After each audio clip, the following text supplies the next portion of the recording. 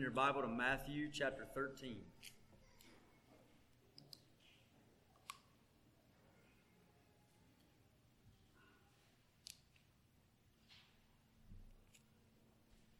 So we've been coming through the Gospel of Matthew together, as you know. And today we're at Matthew chapter 13.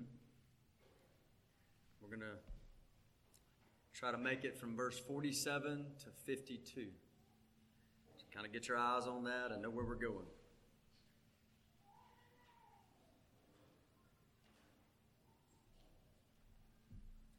Before we read this passage, somebody in the back maybe give me a thumbs up, make sure everyone can hear me. Can you hear me? Okay. Matthew 13, verse 47. Again, the kingdom of heaven is like a net that was thrown into the sea and gathered fish of every kind. And when it was full, men drew it ashore and sat down and sorted the good in the containers, but threw away the bad. So it will be at the end of the age. The angels will come out and separate the evil from the righteous, and throw them into the fiery furnace. In that place there will be weeping and gnashing of teeth. Have you understood all these things? They said to him, Yes. And he said to them, Therefore every scribe that has been trained for the kingdom of heaven is like a master of a house who brings out of his treasure what is new and what is old. Let's pray. Father, thank you again for your word. Oh, how we love your law. It's our meditation all the day. And Lord, we want to pray to you, even what we just sang to you, Lord. Speak to us. God, speak to us through your word. Give us eyes to see and ears to hear.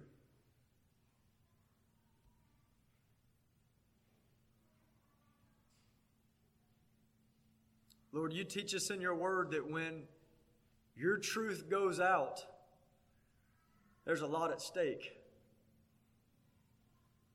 That there's spiritual warfare and there's lies and deception and distraction. That for many, Lord, eternity is at stake.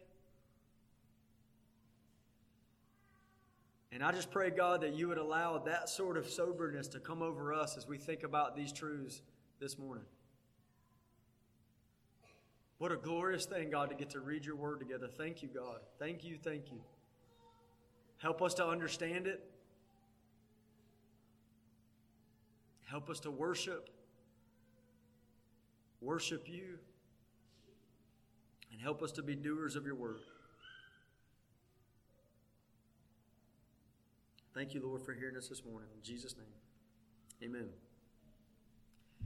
All right, so we've been in this section in Matthew 13 where Jesus is teaching in parables, and we see him teaching the crowds in parables, and we see him going sort of behind the scenes and teaching his disciples in parables. And really we have the final two parables. We have the final two parables here. We've got the parable of the net. That's verse 47 through 50 where we just read. And that's another parable about the kingdom of heaven. He says it just like he keeps saying it, right? And again, he spoke another parable to them. The kingdom of heaven is like, that's what he keeps saying. The kingdom of heaven is like. So it's another parable about the kingdom of heaven. But then our second parable, we'll call it the parable of the homeowner or the master of the house. The parable of the homeowner. That's verse 50 and 51. And it's really a parable about disciples. What a disciple in the kingdom of heaven is like. And we see that because Jesus says, do you understand these things? They say, yes. And he says, therefore, every scribe that's been trained, or that word is made a disciple. Every scribe that's been made a disciple for the kingdom of heaven is like. And it gives a little parable, or if you'd rather use the word a simile. It says this is what a disciple in the kingdom is like. So our first parable answers the question, what is the kingdom of heaven like? And then the second parable answers the question, what is a disciple in the kingdom of heaven like? So let's start with the parable of the net. So the parable of the net, like I said, is verse 47 through 50. Let me ask you a question.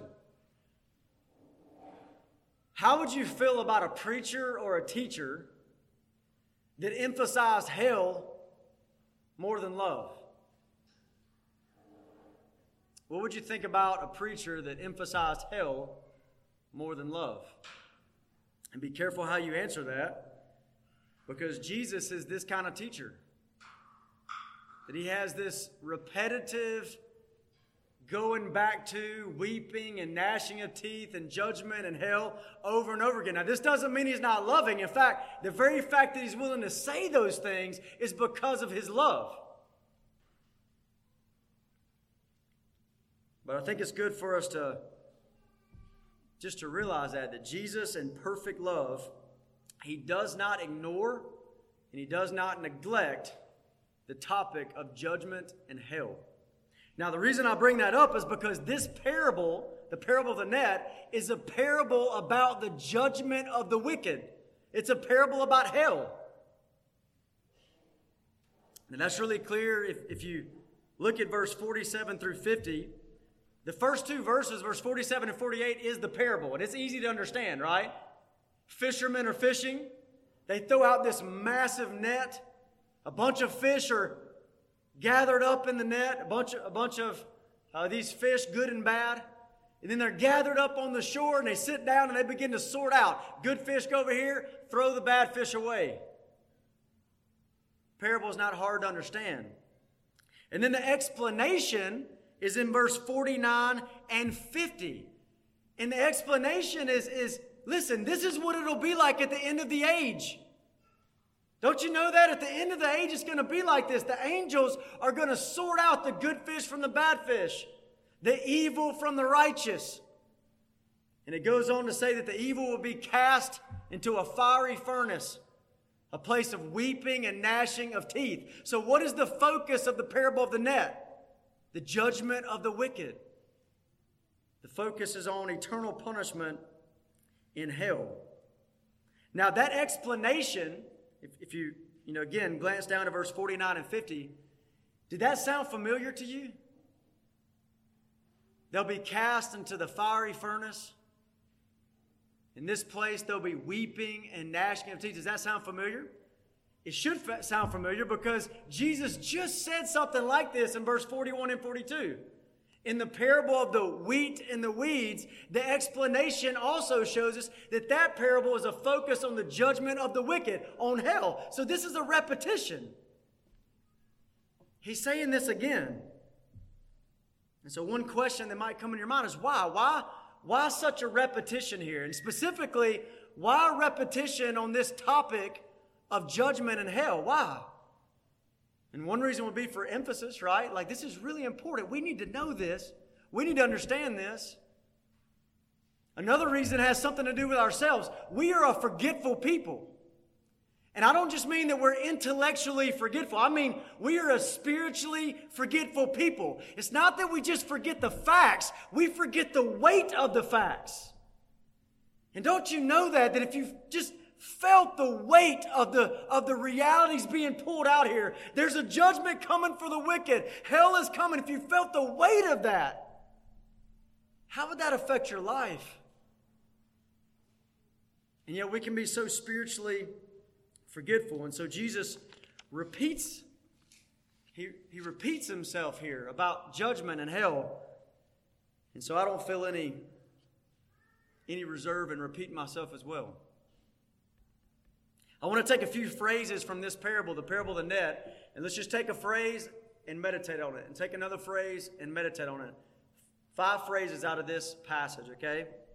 Number 1, verse 49 says, the end of the age. Please lean in and consider this little peek into eternity. It says, verse 49, so it will be at the end of the age. We live in an age that's going to come to an end. This age is going to give way to the next age. We live in an age that's going to come to an end. It's important that we know this. So many people are living their life as if this is the only age and there is no age to come. It's really, really important that we think about that. Our time is coming to an end. This age is an age of mercy. It's a gospel age. In this age, the wicked are allowed to swim around freely with the righteous. And they're given mercy. In this age, the wicked are given a chance to turn away from their sin and bow to King Jesus and find mercy and grace. But the end of the age is coming. And at the end of the age, it'll be too late. Mercy will be no more. So it will be at the end of the age. Second phrase, you see it right here in verse 49.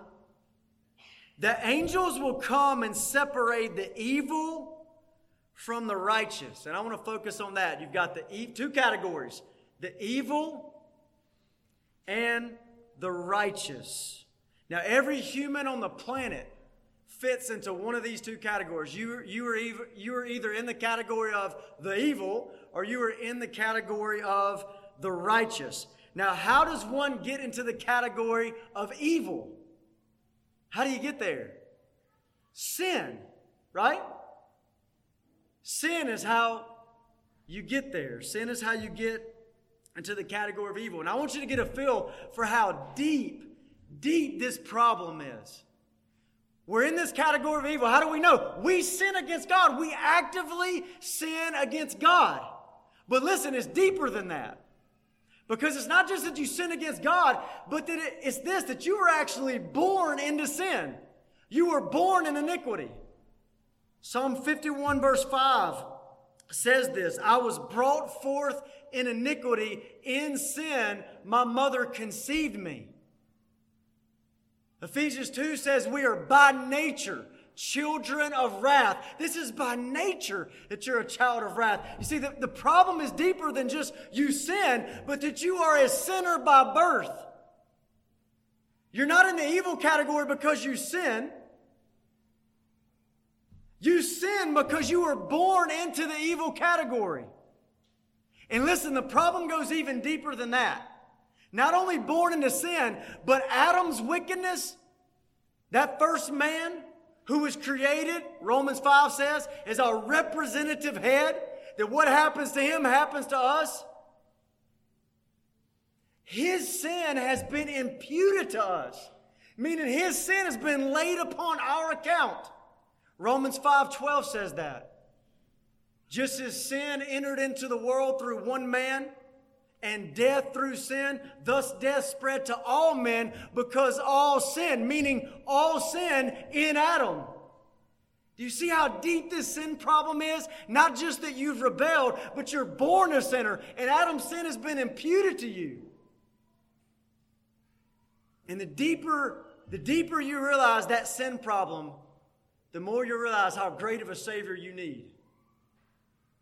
The deeper you realize is this sin problem, the greater the Savior you realize that you need. So which category are you in? Are you in the evil category or are you in the righteous category?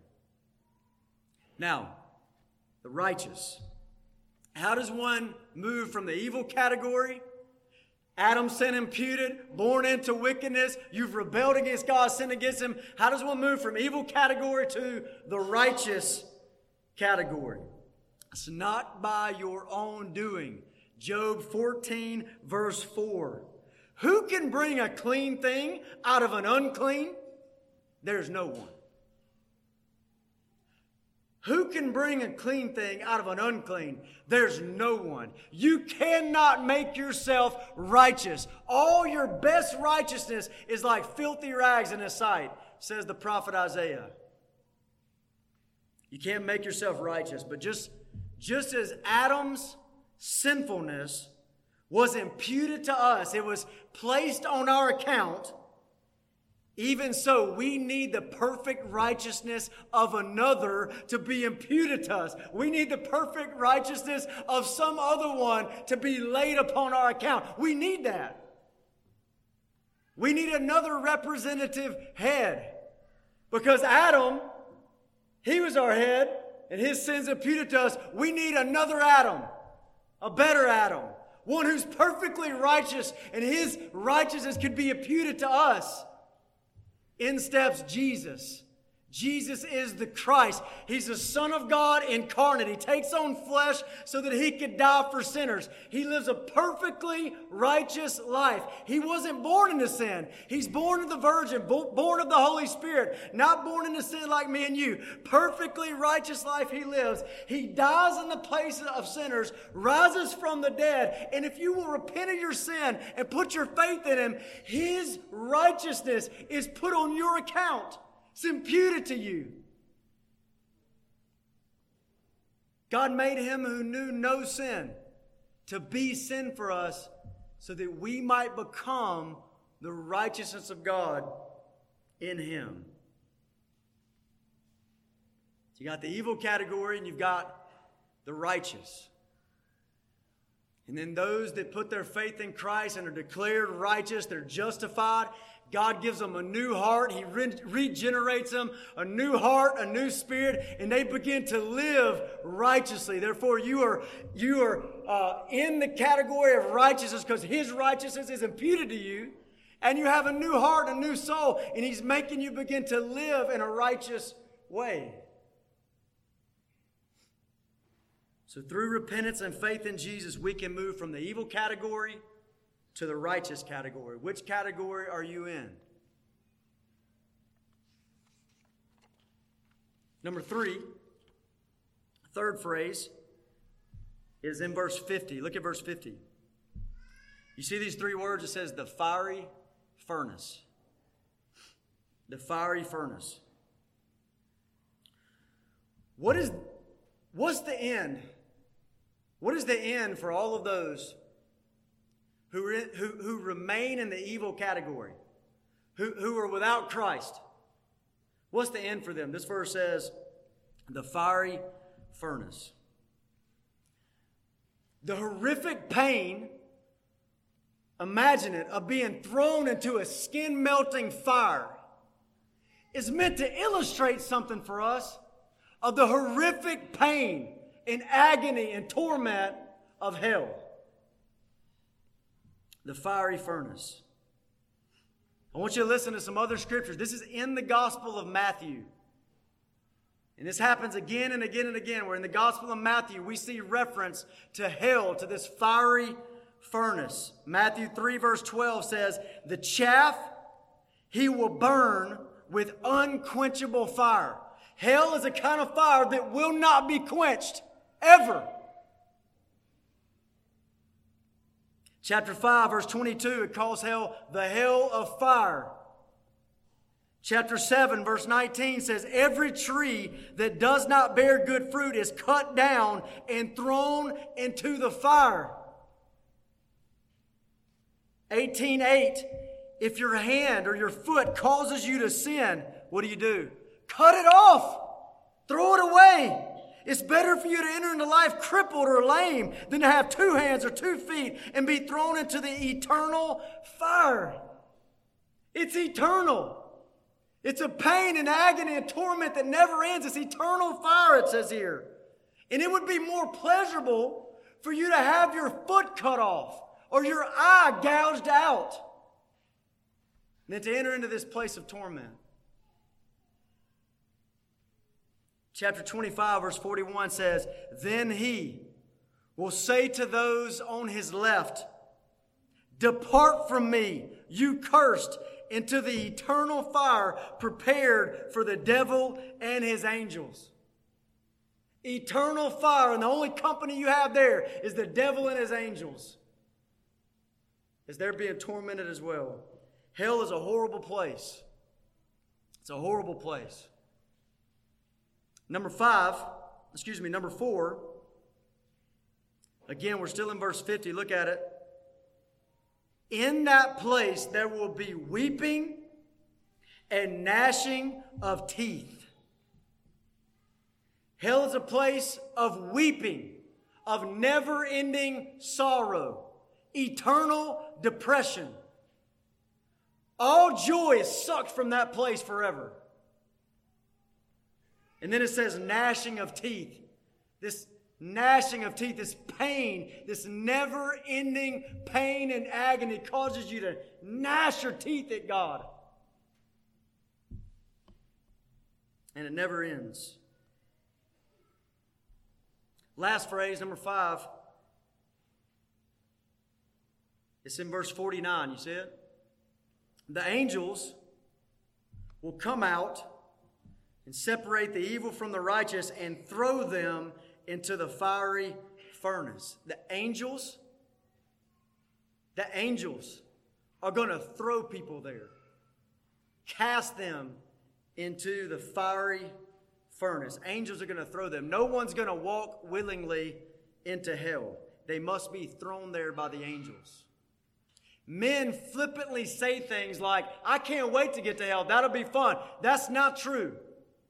They are deceived. There's going to be a moment when Christ returns where there's this awakening of the reality of hell. We see it in Revelation 1. It says when the Son of Man comes, the nations are going to mourn. You know why they're mourning? They realize in that moment that eternal torment they had ignored or rejected, it's true. And they know they're about to go there. No one walks in willingly. They're going to try to claw their way out. They're going to try to hide themselves. This might be the very first time some people ever pray when they say, oh God, please hide me from the wrath of the Lamb. But it'll be too late to pray. And they'll be tossed by the angels into this place. And Jesus loves us enough to tell us about this place. And not only tell us about this place, but tell us about this place repetitively. And not only repetitively, but even in these parables, to hit this once and then twice. Wake up to it. Don't be asleep to it. Now, men and women who have been humbled, they believe these facts about hell, and they don't just believe the facts, but they feel the weight of it. They know that they deserve to go to that place. That if they're given what they deserve, this is exactly where they'll be in hell forever. Men and women that are humbled like that, they are ready. Their hearts are ready to receive the grace of Jesus Christ as He dies on the cross and forgiveness is offered to them. They're ready for that. There's a poem by a guy named Ralph Erskine. He's a Scottish pastor in the 1700s. And he says it in a fun way. He says it like this. Most qualified they are in heaven to dwell who see themselves most qualified for hell. Most qualified are they in heaven to dwell who see themselves most qualified for hell. But not every man or woman is humbled in this way. Many are rebellious, and in their rebellion, they buck against the doctrine of hell. Either I'm going to reject it or I'm going to ignore it, but they buck against this truth that a judgment day is coming. The evil will be sorted out from the righteous, and the fiery furnace is where they go. They just keep it out of their mind. And one of the greatest deceptions on planet Earth, think about it, is this. No one thinks they're going to this place. No one ever thinks they're going to this place of hell. No, everybody thinks they're fine. It's going to be okay. Nobody thinks they're going here, and that is a deception. They're like a fish caught in a net, and they don't know it. They don't know it, and the net is just slowly closing in on them. Listen to me today, please. If you need to be awakened to this, to a judgment coming, a judgment for the wicked, and eternal torment in hell. If you need to be awakened to this, let this parable awaken you. Don't harden your heart. Don't ignore this. When you think about the parable itself, the Greek word for net right there, it actually tells us something about the kind of fishing they're talking about. You see, at this time, they had the kind of fishing similar to what we often think of fishing, of dropping a hook, dropping a line, dropping a hook down, trying to catch one fish. They had that. They also had this thing where one man could have a net, and he could toss that net out into the sea and try to gather up some fish in that way. But that's not what this is talking about. This Greek word for net here, this is a massive net. The picture that should be in your head is a massive net. And the way they would do this is somehow they would anchor it to the shore, one side of the net, the other side anchor it to the boat, and literally this boat would go out into the sea, stretching out this massive net in sort of a circular fashion all the way around. The net would have floats on the top and weights on the bottom, and he would come all the way back around to that point on the shore where he started. What did that create? This massive net wall. And they would just drag that net in, little by little, until all that's caught, all the fish in that net are caught. And then they got to sort it out. I want this parable to wake you up. If you're here today, listen to me, and you felt some sort of pricking or conviction of sin, you're going to be tempted to ignore that. And here's what you're like. You're like a fish caught in this wall of a net.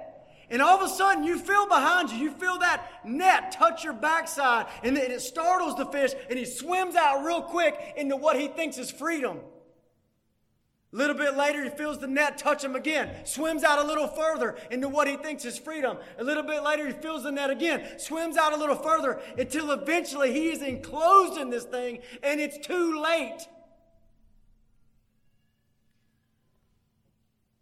And as I've thought about this, I've thought about some of you that have told me this.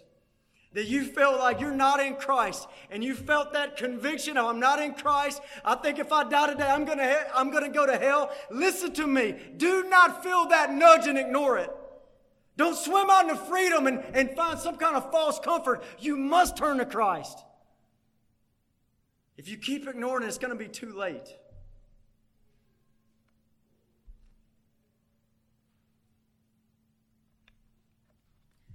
Now, this parable about the judgment of the wicked, what does it do to you? I hope it makes you want to make sure your soul is right with God and ready for that last day. And for you who are in Christ, so many of you here that are my brothers and sisters that are in Christ, I hope it stirs up your heart to want to preach the glorious gospel and see souls saved from hell and ready for this judgment. Which brings us to the last parable, the parable of the homeowner.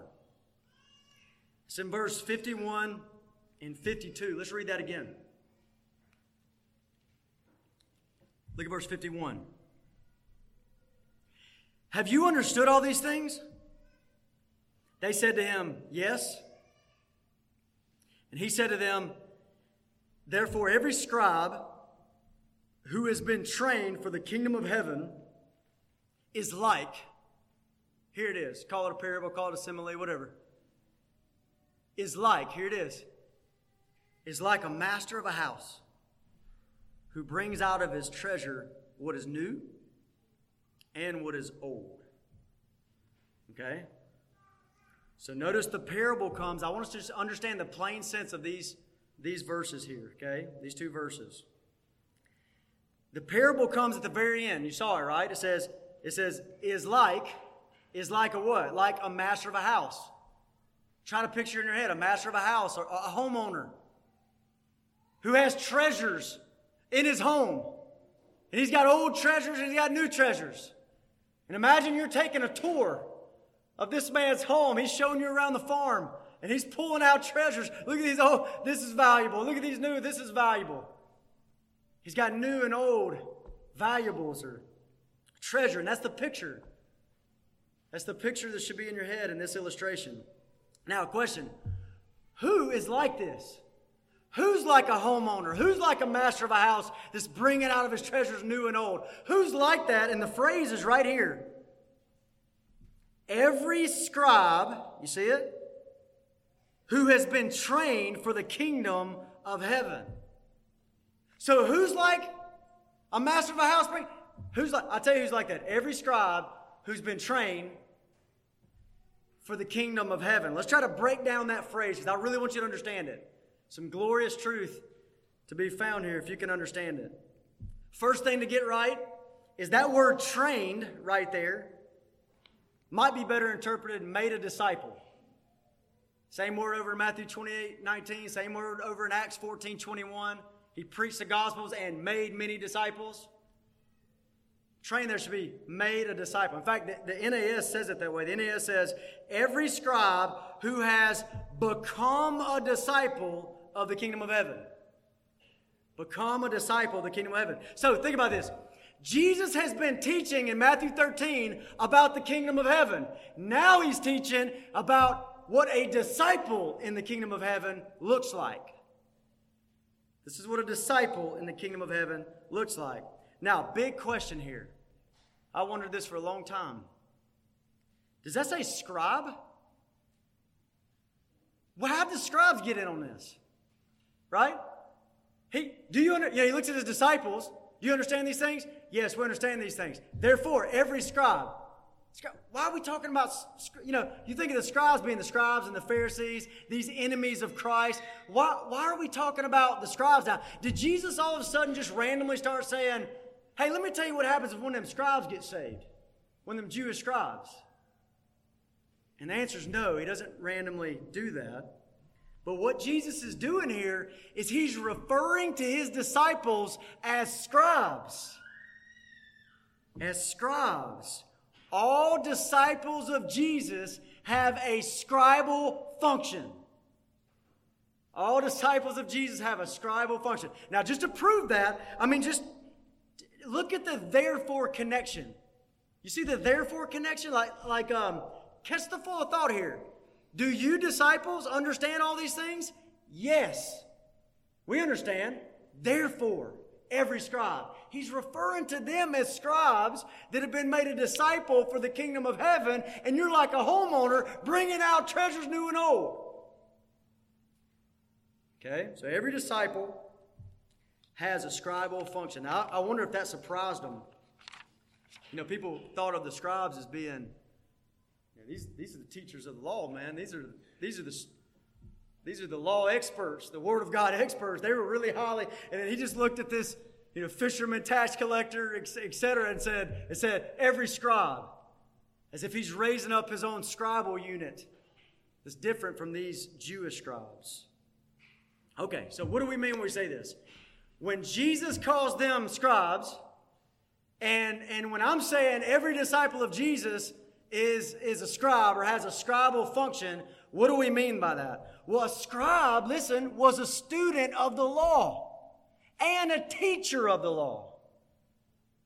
A scribe was a student of the law and a teacher of the law. Every disciple is a student of the law and a teacher of the law.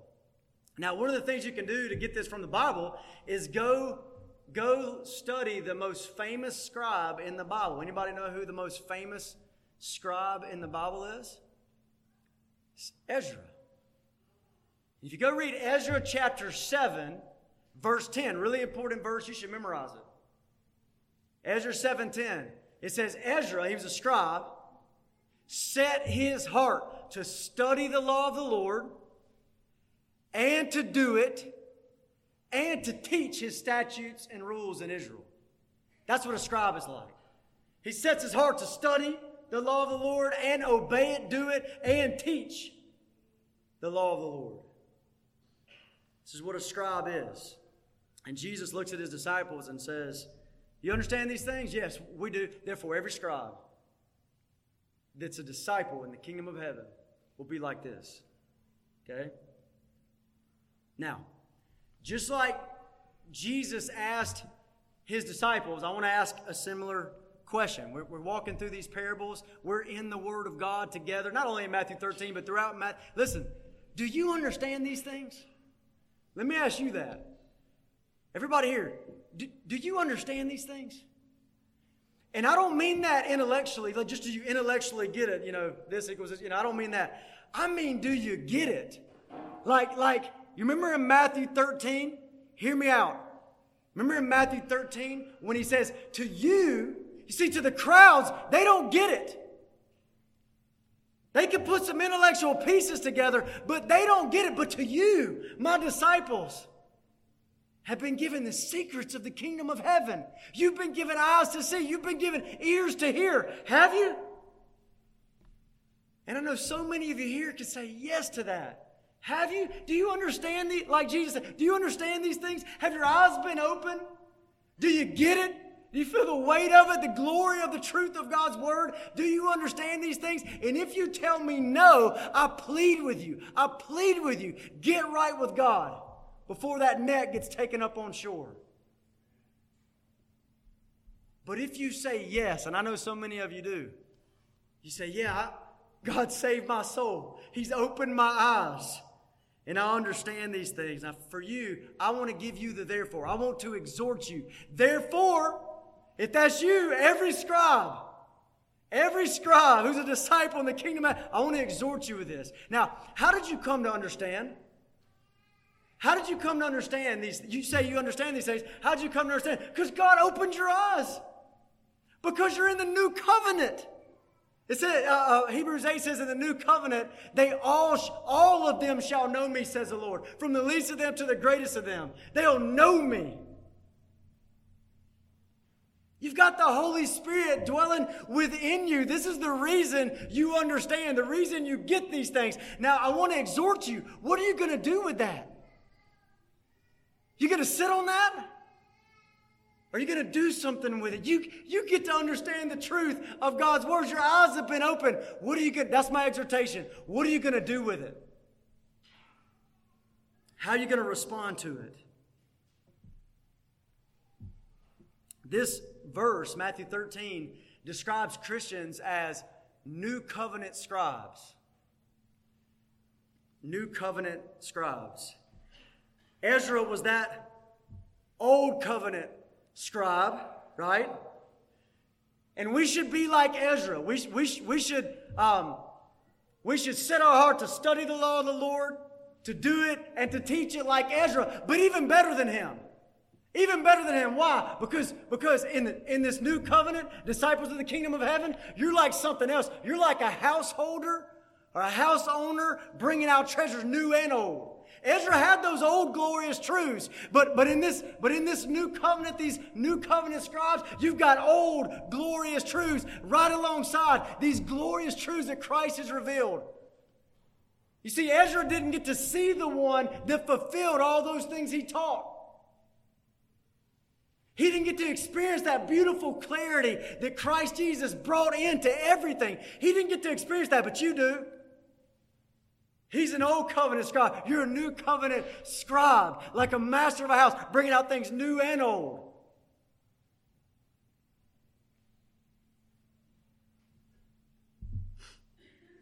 Ezra 7:10, the verse about Ezra studying, doing, and teaching, it tells us that Judaism in its purest form was a learning religion and a doing religion, right?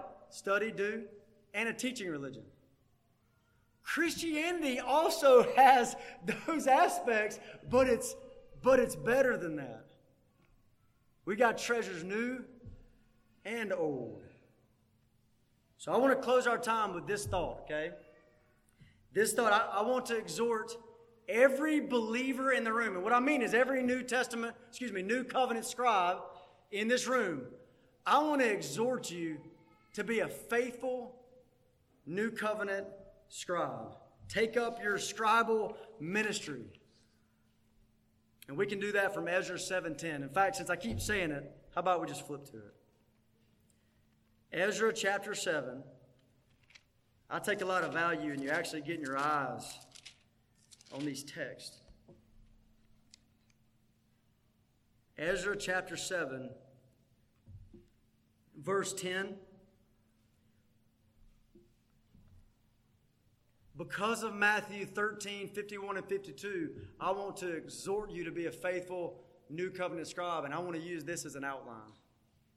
Ezra 7:10 says, for Ezra had, number one, set his heart to study the law of the Lord Number 2, and to do it. Number 3, and to teach his statutes and rules in Israel. Let's walk through it that way. Please be exhorted to be a faithful new covenant scribe. So number 1, brothers and sisters, you must be students of the Word of God. You must be students of the Word of God. The Old Testament, Old Covenant scribe here set his heart to study the law of the Lord. New Testament scribes should set their heart to study the law of the Lord, new and old, with all the glorious clarity that Christ and beauty that Christ has brought into it. The Bible, listen to me, this is a deception. The Bible is not it's not territory that only a special class of elite Christians can discover. It's not that. This is not supposed to be, left to the experts. That's a deception in our day. If you're in Christ, you've got the Holy Spirit dwelling in you. You've got Christ as your great high priest. You can know God's Word. You can study the law of the Lord.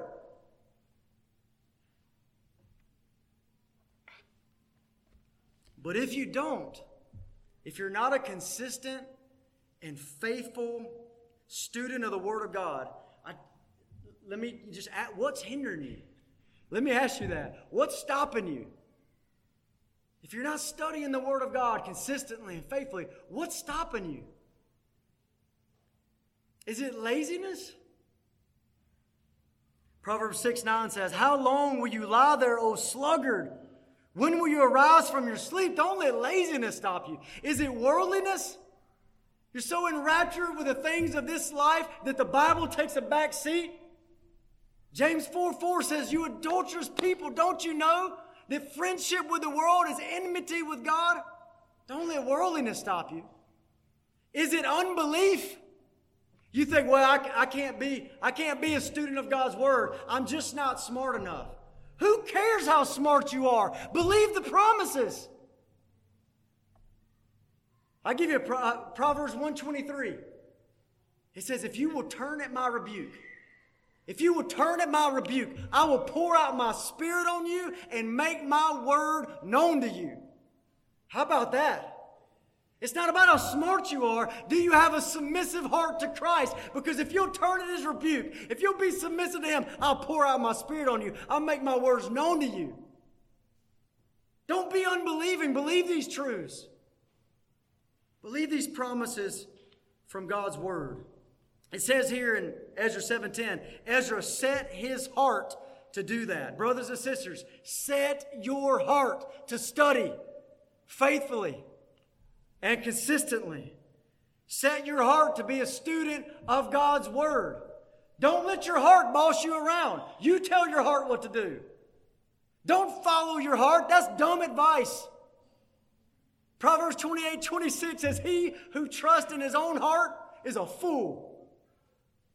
Don't follow your own heart. You tell your heart what to do. Set your heart to study the Word of God as a New Testament scribe.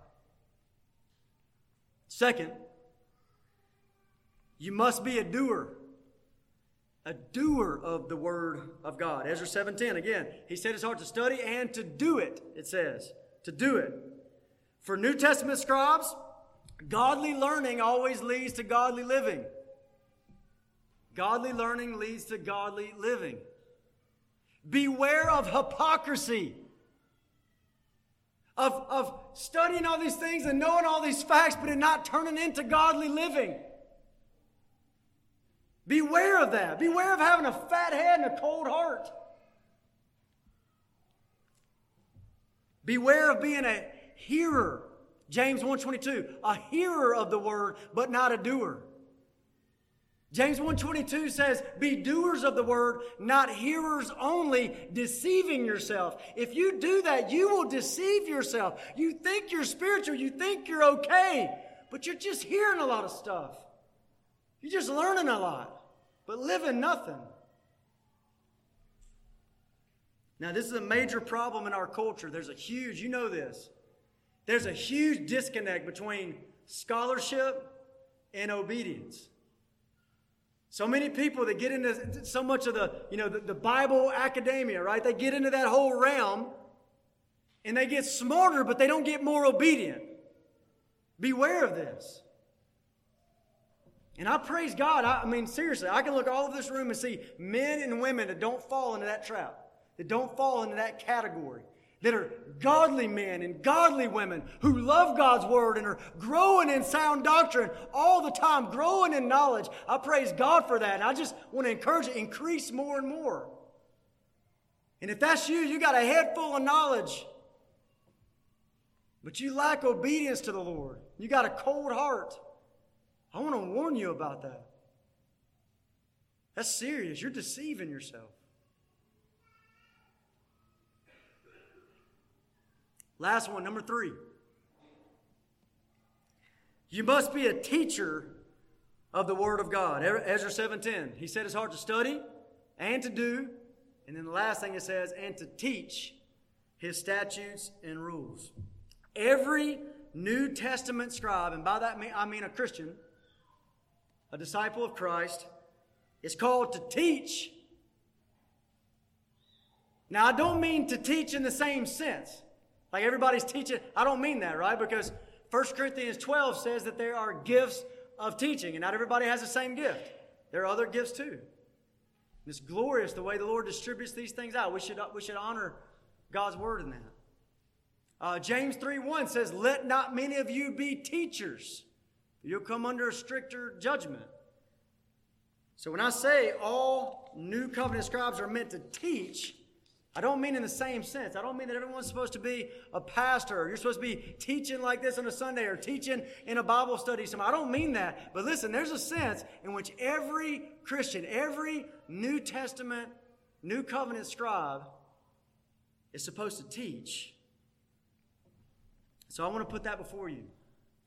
You are expected as a follower of Jesus to take up, and you need to grow in your ability to do this, to take up God's word and go to work.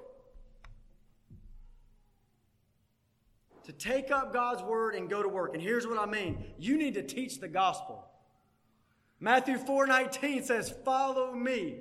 Jesus says, follow me, and I will make you fishers of men. You cannot fish for men if you cannot teach the gospel.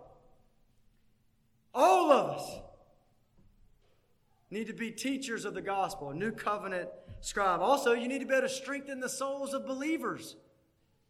That's a little phrase over in Acts 14, verse 21 through 23. He says he strengthened the souls of the saints. You need to be able to strengthen your brothers and sisters in Christ. And you can't do that if you're not using God's word. Think about that. What has God taught you? Don't overthink this. What has God taught you? What has God helped you with? Don't you know you can turn and help your brother and sister in that way? Romans 15 says you were able to instruct one another. Counsel one another. Teach one another. Every Christian, study the law of the Lord, do it, and teach it. You got to be able to teach your children. You that have children. Deuteronomy 6:6. These words I command you today should be in your heart. You shall teach them diligently to your children. Talk about these words when you sit in your house, when you walk by the way, when you lie down, when you rise up. It means all the time. You need to be able to defend the faith. Jude 3.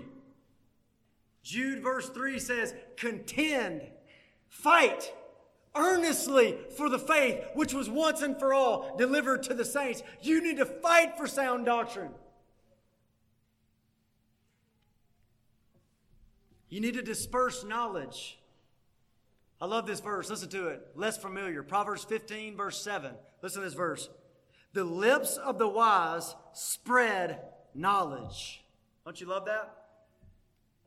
The lips of the wise, what do? Man, spread knowledge. Just spreading it.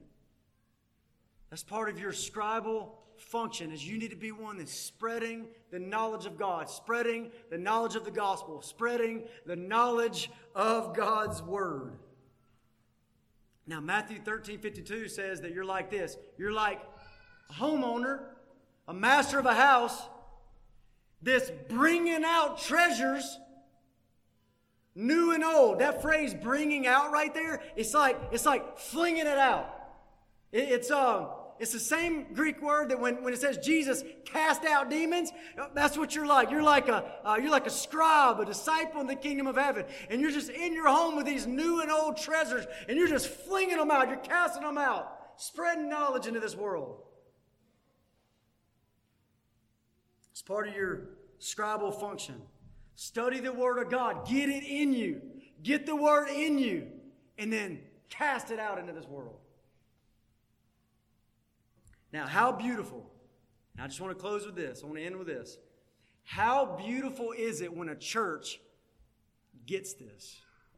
When a church really grasps this idea. Okay? It's not some, special elite group of Christians or, pastors, they know this stuff. No. Every disciple, you're saying you got the Spirit of God in you. You can know God and love His Word and spread His knowledge everywhere. What happens when a church gets that? It's beautiful. 1 Timothy 3:15 calls the church the pillar and ground of the truth. What does the church do? It's the pillar and ground of the truth. We hold the truth high. And we hold it firm. We defend the faith that calls the truth to be immovable, and we hold it high for everyone to see. It's the pillar and the ground of the truth. And how beautiful when every member of the local church is growing in their ability to love and defend God's Word and to hold it high and make it known to the world. That's a beautiful thing. Acts chapter 8, verse 4, the church of Jerusalem, you go read that verse. The church of Jerusalem was a really good example of this. You remember what happened there? Church of Jerusalem's doing fine. They got their leadership there, and they got the church there, and all of a sudden persecution comes raining down on this church, and people get spread everywhere. Now the leaders stay in Jerusalem, but you know what happened to all the members? It said they went everywhere preaching the Word. The leaders are still in Jerusalem, but the disciples, members of that church, they went everywhere. And go read Acts 8:4. They went everywhere preaching the Word. I was so encouraged, a week or two ago, from reading in Acts 5. Acts 5 is where Peter and John get arrested for the second time.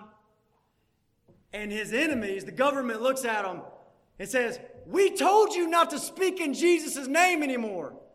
And yet, you have filled this city with your doctrine." What do you think they were thinking when he said that?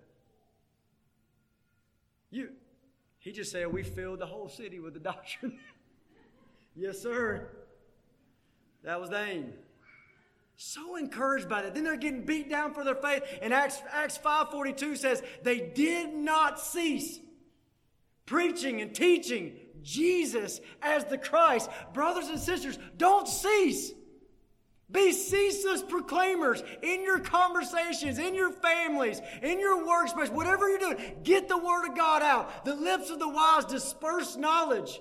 This is a part of your scribal function. And you got it better than that old covenant scribe, because you've got treasures new and old as you preach Christ. Now, so many of you guys have caught this vision. I know that. And I see it in you. You love God's Word. You study it. You obey. None of us are perfect, but you're trying to obey God's Word with all your heart. And you're trying to get it out. And there's all these sweet little stories, here and there of the way God's allowing you to get the Word out, and probably hundreds of things I don't even know about. So God is helping us in this. My urgency is just this. Don't let it dry up. Don't let it go cold. That's something we see in the churches in Revelation, right? They get rebuked because they left. They abandoned the love they had at first. Man, don't let that be so. But instead, I see it. God's at work in this church. Praise God for that. Listen, to use a phrase from 1 Thessalonians 4, let it increase more and more. Deeper in God's Word. More obedience and Christ-likeness and holiness. And man, get the Word out. I hope you'd be refreshed to go back even today sometime and pray and say, God, how can I be more consistent, more faithful in getting your word into my heart and getting it out to a dark world? Let's pray.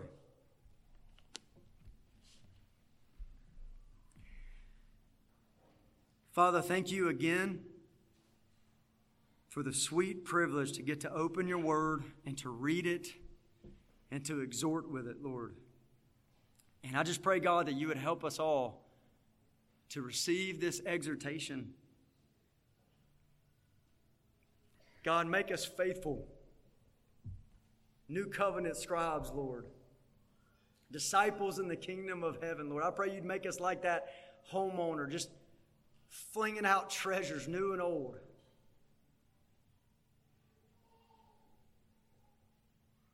And God, I pray that you would do what I read in Acts 5, Lord, that you would fill up this city with the doctrine of Christ. And God, I pray you'd let it spread even past this city. God, help us. Help us to be ceaseless in preaching and teaching Jesus as the Christ. Make us bold. And let the power of your Spirit come. In Jesus' name, amen.